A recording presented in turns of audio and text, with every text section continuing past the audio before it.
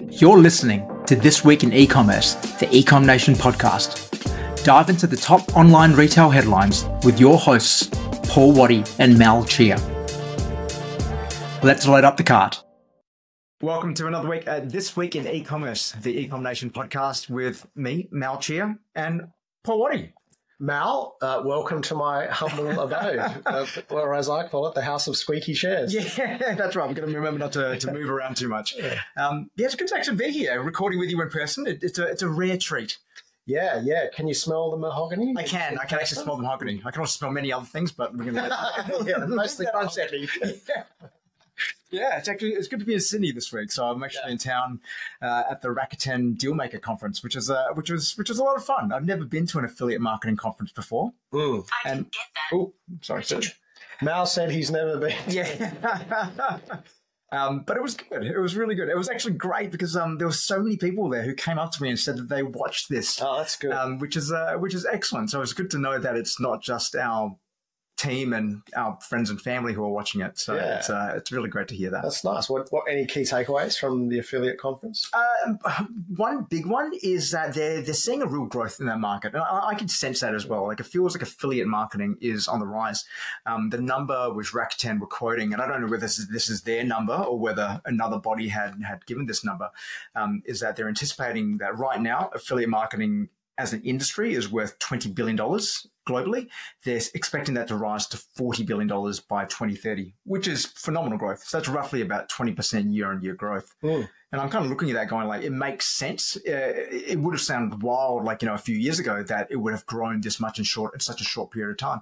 But to me right now, with how I look at the market, in particular, the need to diversify where your traffic is coming from, the need to reach consumers through different ways, it actually makes a lot of sense.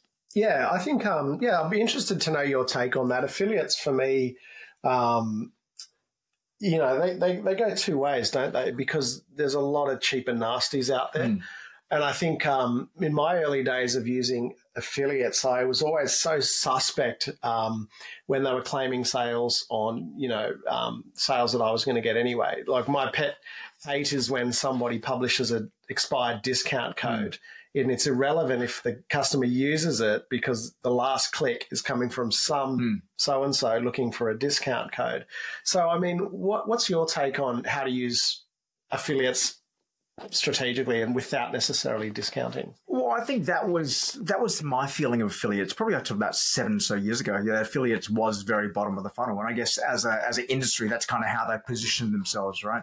So there's this really strong focus on couponing. Couponing being a big part of what affiliate marketing has typically been all about. But I'm seeing a real trend, and there's Rakuten who are doing this, Impact.com who are really championing this as well, about using affiliates to reach out to publishers and therefore different audiences higher up the funnel. And part of that's changing the incentive structure as well, that rather than incentivizing purely on a purchase, they're now looking at different models of like incentivizing on, a first touch, a first touch attribution model. So I know that there's publishers like, networks like Linkbee, for instance, who is an Australian company who are really disrupting it. They're doing a really great job in that space. So are Skimlinks, obviously playing off the success of other platforms like Taboola to really get more content out there, more brand-led content out there to attract customers earlier before they're ready to buy, before they are looking for that discount.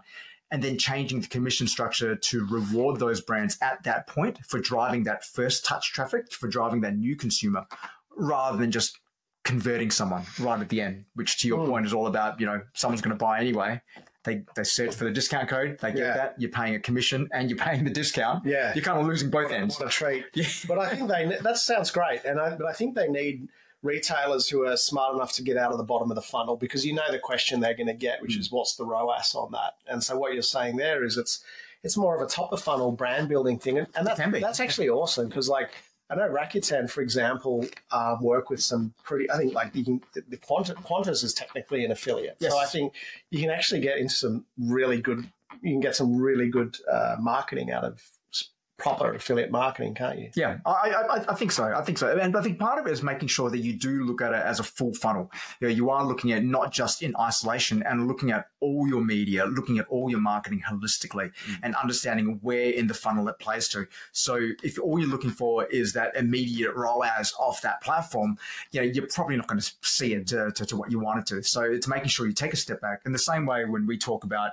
doing any sort of marketing, looking at things holistically, the whole myth about this channel directly drives that, it's next to impossible to actually be able to do that. Even with like media mix modeling, you're never going to get 100% accurate view of what's actually driving that conversion. And who really cares? Like, it's kind of like, am I better off doing this thing or not? Yeah. And your MER more or less will tell you that. Well, exactly. That's why MER was invented, to be able to provide that proxy measure to kind of be able to allow you to look at, is your marketing efficient? Yes or no? Yeah, exactly. Simple as that.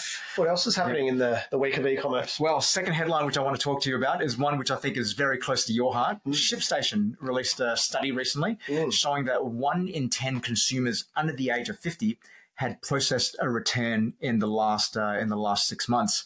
That doesn't sound too surprising, but where they went into was actually the environmental impact. Now I'm going to have to look at my phone on this because there's a lot of numbers here. Does that make a 20% return rate globally? Is that what they're saying? No, well, they're saying 1 in 10 consumers. 1 in 10. So 1 in 10. 10%. Well, 10% of consumers had done one return.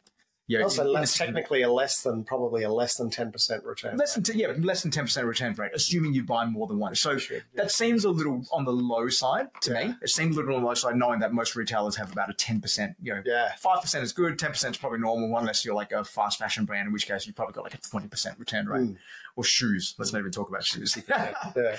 But the ShipStation report, though, showed that the environmental impact of returns is that there are 15 million metric tons of carbon dioxide emissions just purely from returns, and also that 25% of product returns end up in landfill.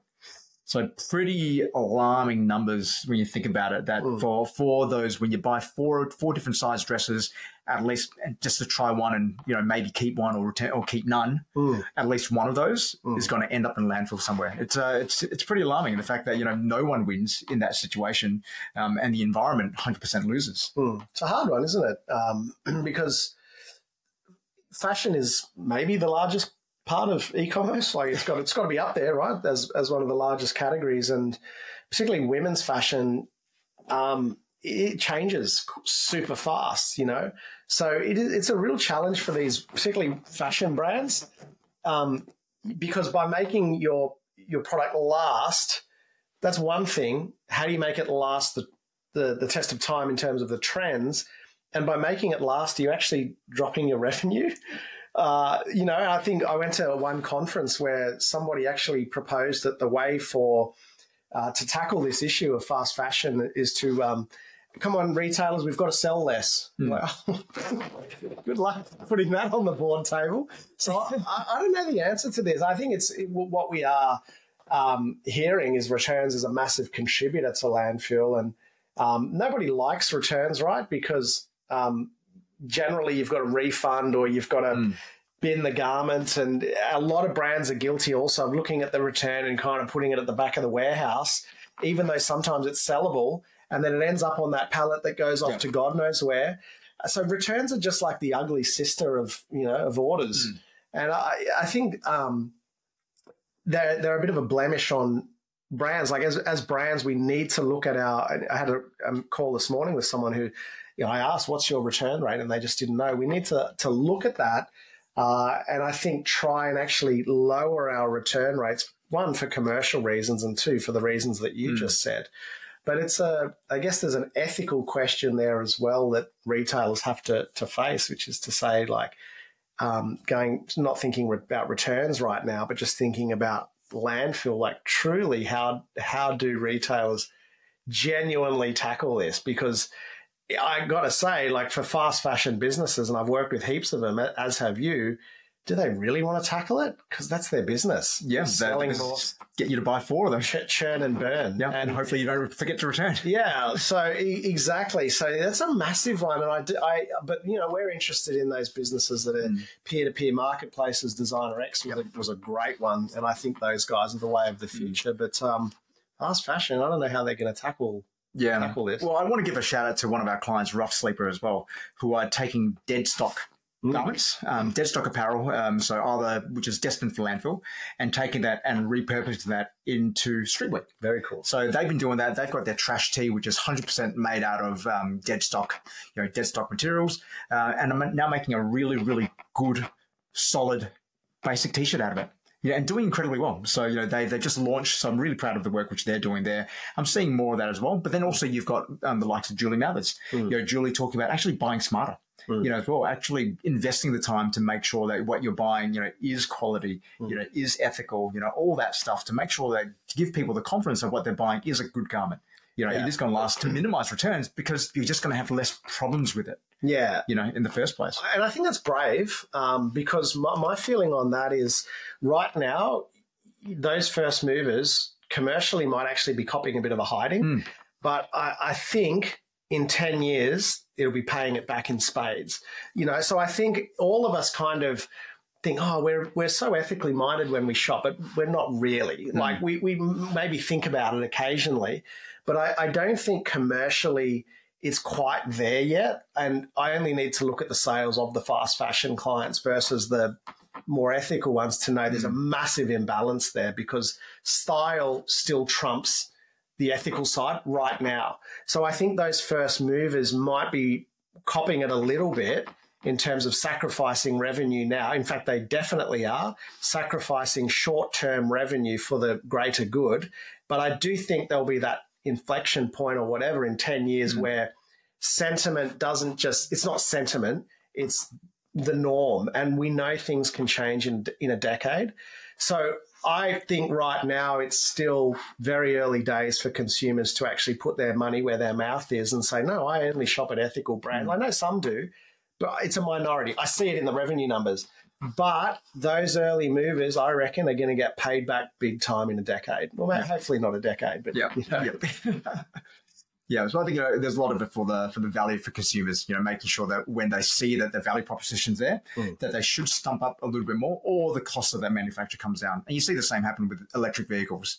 Where now electric vehicles, Tesla, very first early mover, now they dominate the market. They sell more electric cars than anyone else. But the thing about that is they've got the extra hook that it's cheaper as well to maintain. You know what I mean? So I know a lot of Uber drivers are driving because I speak to them. I love the electric cars. You bought one. I haven't got there yet. But the Uber driver's like, I hardly ever fill up. So they've got the double whammy. They've got the saving on the hip pocket. So the retailers, if we can somehow find, we've got a product that we're working on that does this, but if you can somehow save the planet and save the dollars, that's the golden ticket. Because I'm just not sure that people will pay a premium just to save the planet. Some will, but it's not mainstream. It's not mainstream, absolutely. But electric vehicles, there's a double whammy. So as a retailer, if you can think about saving the planet, but there's a commercial aspect, I think it's write your own check. I think it's a home run. Well, let's keep watching that space and see what happens over the next few years with that. Now, the big story we want to cover off this week is another study which we saw showing that CBD vacancy rates had bottomed out. They were expecting that this is currently the lowest we're expecting occupancy rates in CBD to be. This is across Australia. So my question is, does this now open up the opportunity with rates so low for some brands to really start getting into the omnichannel space, to really start thinking about building a footprint, while those deals are there with landlords who are trying to attract tenants, into the CBD. And we're seeing more of that now with more and more stores opening up their bricks and mortar. Like July, which only launched a couple of years ago, with their luggage. By the way, I bought some July luggage recently. How was it? Love it. It's fantastic. It's upstairs in your living room right now. And this is not an endorsement. Mal, generally, I generally would be happy to receive endorsements. If anyone wants to give us some product, more than happy to take we'll it. review it. Yeah, but it's a fantastic product. It's generally the best piece of luggage I've ever in my life. That's huge. And I have a lot of luggage. Yeah. You know how much I travel. Yes. So it's been great. But they've recently opened up a bricks and mortar. But they started originally D2C. Now they've opened up bricks and mortar. And we're seeing that happen more and more. Obviously Stacks recently opening up bricks and mortar in the last couple of years. Yes, they did. Wow. PE Nation. They're on George Street, just on George Street, I believe. PE Nation. Yeah, PE Nation. They've got one in the QBH, QVB. So we're starting to see that trend. And Do you think that's going to be, is this now an opportunity for these retailers? We've talked about the importance of having that physical presence being on brand.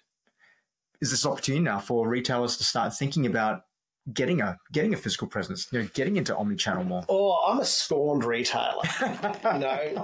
Before I saw the light of e-commerce, I had started as a wholesaler, and I've had about 5 or 6 stores.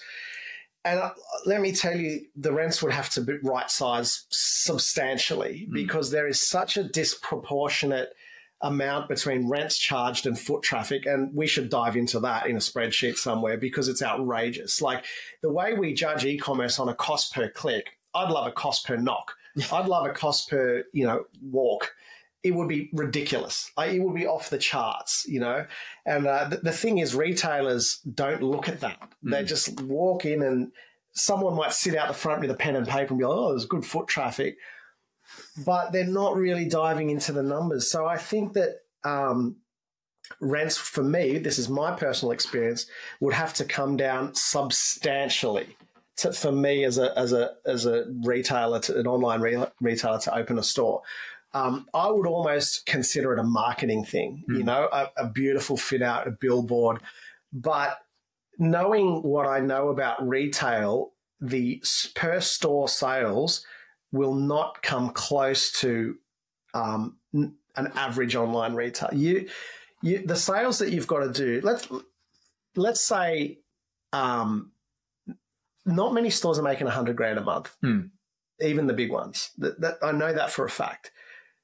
I can get you going on an online store in 9 months using my new course to get to $100,000 a month. And the stress and the rocking up, and the staff. Look, I think CBD rentals have been at a square metre rate off the charts because suckers will pay it like me. And then that's stopped. And obviously spending's down and people want inflation to come down. So this is what's happening. Things slowly are becoming cheaper. Personally, I think it's got to come down 25% minimum rents to be worth it. And I think it's bottoming out now. I think that's what they're suggesting, that the rental marketplace, it's a buyer's market. Yeah. Or it's a renter's market. I'd have to have a look, but I think the right brands, like July, that makes sense to me because also you got tourists there in the city. Like if you're P Nation as well, I've seen those. They're beautiful. They're beautiful. Yeah. They're marketing things. I wouldn't be surprised if they're looking at that for customer acquisition cost to come down as well. A true integrated omni-channel experience, 100%. Click and collect. I think that's where the opportunity is, like not to have a store in isolation, but to look at it as part of your overall sales marketing channel mix. Yeah. Right. So LSKD, another one, they're opening stores faster than they're releasing product. Every week it seems like they're opening new stores. They've opened a store in San Diego now. Yeah. And those things, they're just temples to the brand. You go there, you experience it, you get to touch and feel the brand. Whether they make their money back, I'm not sure. But do they exist as a place where people can go and touch and feel and experience the brand and get what they're all about? And you look, I think Apple obviously pioneered this with their Apple stores. These are gigantic temples to their brand. They're like the Hillsong of tech, of consumer tech. Yeah, these giant temples like in the middle of like George Street one is phenomenal. Yeah, this 2-3-story glass building. I don't know how much they would make there. I don't know what the rent would be there. But it'd be substantial, but it wouldn't just be based on that, because the fact is someone walks past that building every single day. And if you love Apple, it reinforces your love. If you don't know about Apple, you're Apple curious, you may start to think more about, maybe I'll walk in, or, it just starts to build that. You see the lines out the front because they do the repairs. See people sitting outside getting the free Wi-Fi as well. But yeah, look, I think if it's an integrated thing, I would just be cautious of anybody looking to do it purely on commercial value. But I mean, horses for courses. The Culture King store in Vegas, like for me, that's just so impressive. I don't know if it makes money or not, but it's so impressive. And P Nation as well. But I guess I hope I'm not being too negative here, but I've paid a few landlords and run from a few leases in my time. So, but I think integrated is the key, and that's what omnichannel should be. It's just if they work together and I certainly don't think bricks and mortar on its own and survive. Yeah, I think they need each other more and more. But what I'm seeing now with particularly the bigger brands or the smarter brands, the more innovative brands, I should say, is that they're learning to leverage both. You know, even when I was at Riderwear, we opened the gyms, and the gyms were there to be a temple to the brand. They were there for someone to be able to go and train and experience the brand, because that was what our whole ethos was about. Yeah. So you got to actually live and breathe Riderwear. Yeah, that's really cool. I mean, if you can do something like that, I think like retailers saying, yeah, we'll serve coffee there. I mean, it's got to be more than that. But see, that's a great example of an experience. Yeah, we sell clothes as well, but it kind of comes back to the top of funnel, the branding. It's a brand building thing. Yeah, we also sell, like when I walk past Apple, the first thing I notice is, wow, it's packed. That must be cool. And I'm sure they serve people slowly to get the lines, you know. But yeah, look, and I think having stores, maybe it elevates the brand as well. Yep. Obviously, if you see one in the city, you think, oh, these guys must be all right. And yeah, the July one, that sounds good. Yeah, go head down to Melbourne and check that out next time I'm there. So, Paul, that's all we've got time for today. Any last tips or thoughts for the listeners? No, just I think the light at the end of the tunnel is there for anyone that maybe is struggling a bit. We are seeing, as you said, things are bottoming out and coming back over the last few months. Probably a lot of retailers a little bit worried. Good opportunity for brands to lean up a little bit. And if you can survive and do okay now, I think survival turns to prosperity soon enough. So I think light at the end of the tunnel for anybody struggling. What about you? Black Friday is coming up awfully quickly. So what I was suggest is that if you haven't started your planning for that now, I would be starting that now. But in particular, really thinking about what your objectives are for that period. Are you just looking at to drive revenue, or are you looking at to actually free up some cash flow? I feel a webinar coming. I do feel a webinar coming up for this. We should do one. Okay, stay tuned for our Get Ready for Black Friday webinar. There you go. On that. Thanks, Paul. Great to be here. Thanks for inviting me into your lovely pleasure. Home. Good to see you, Mel.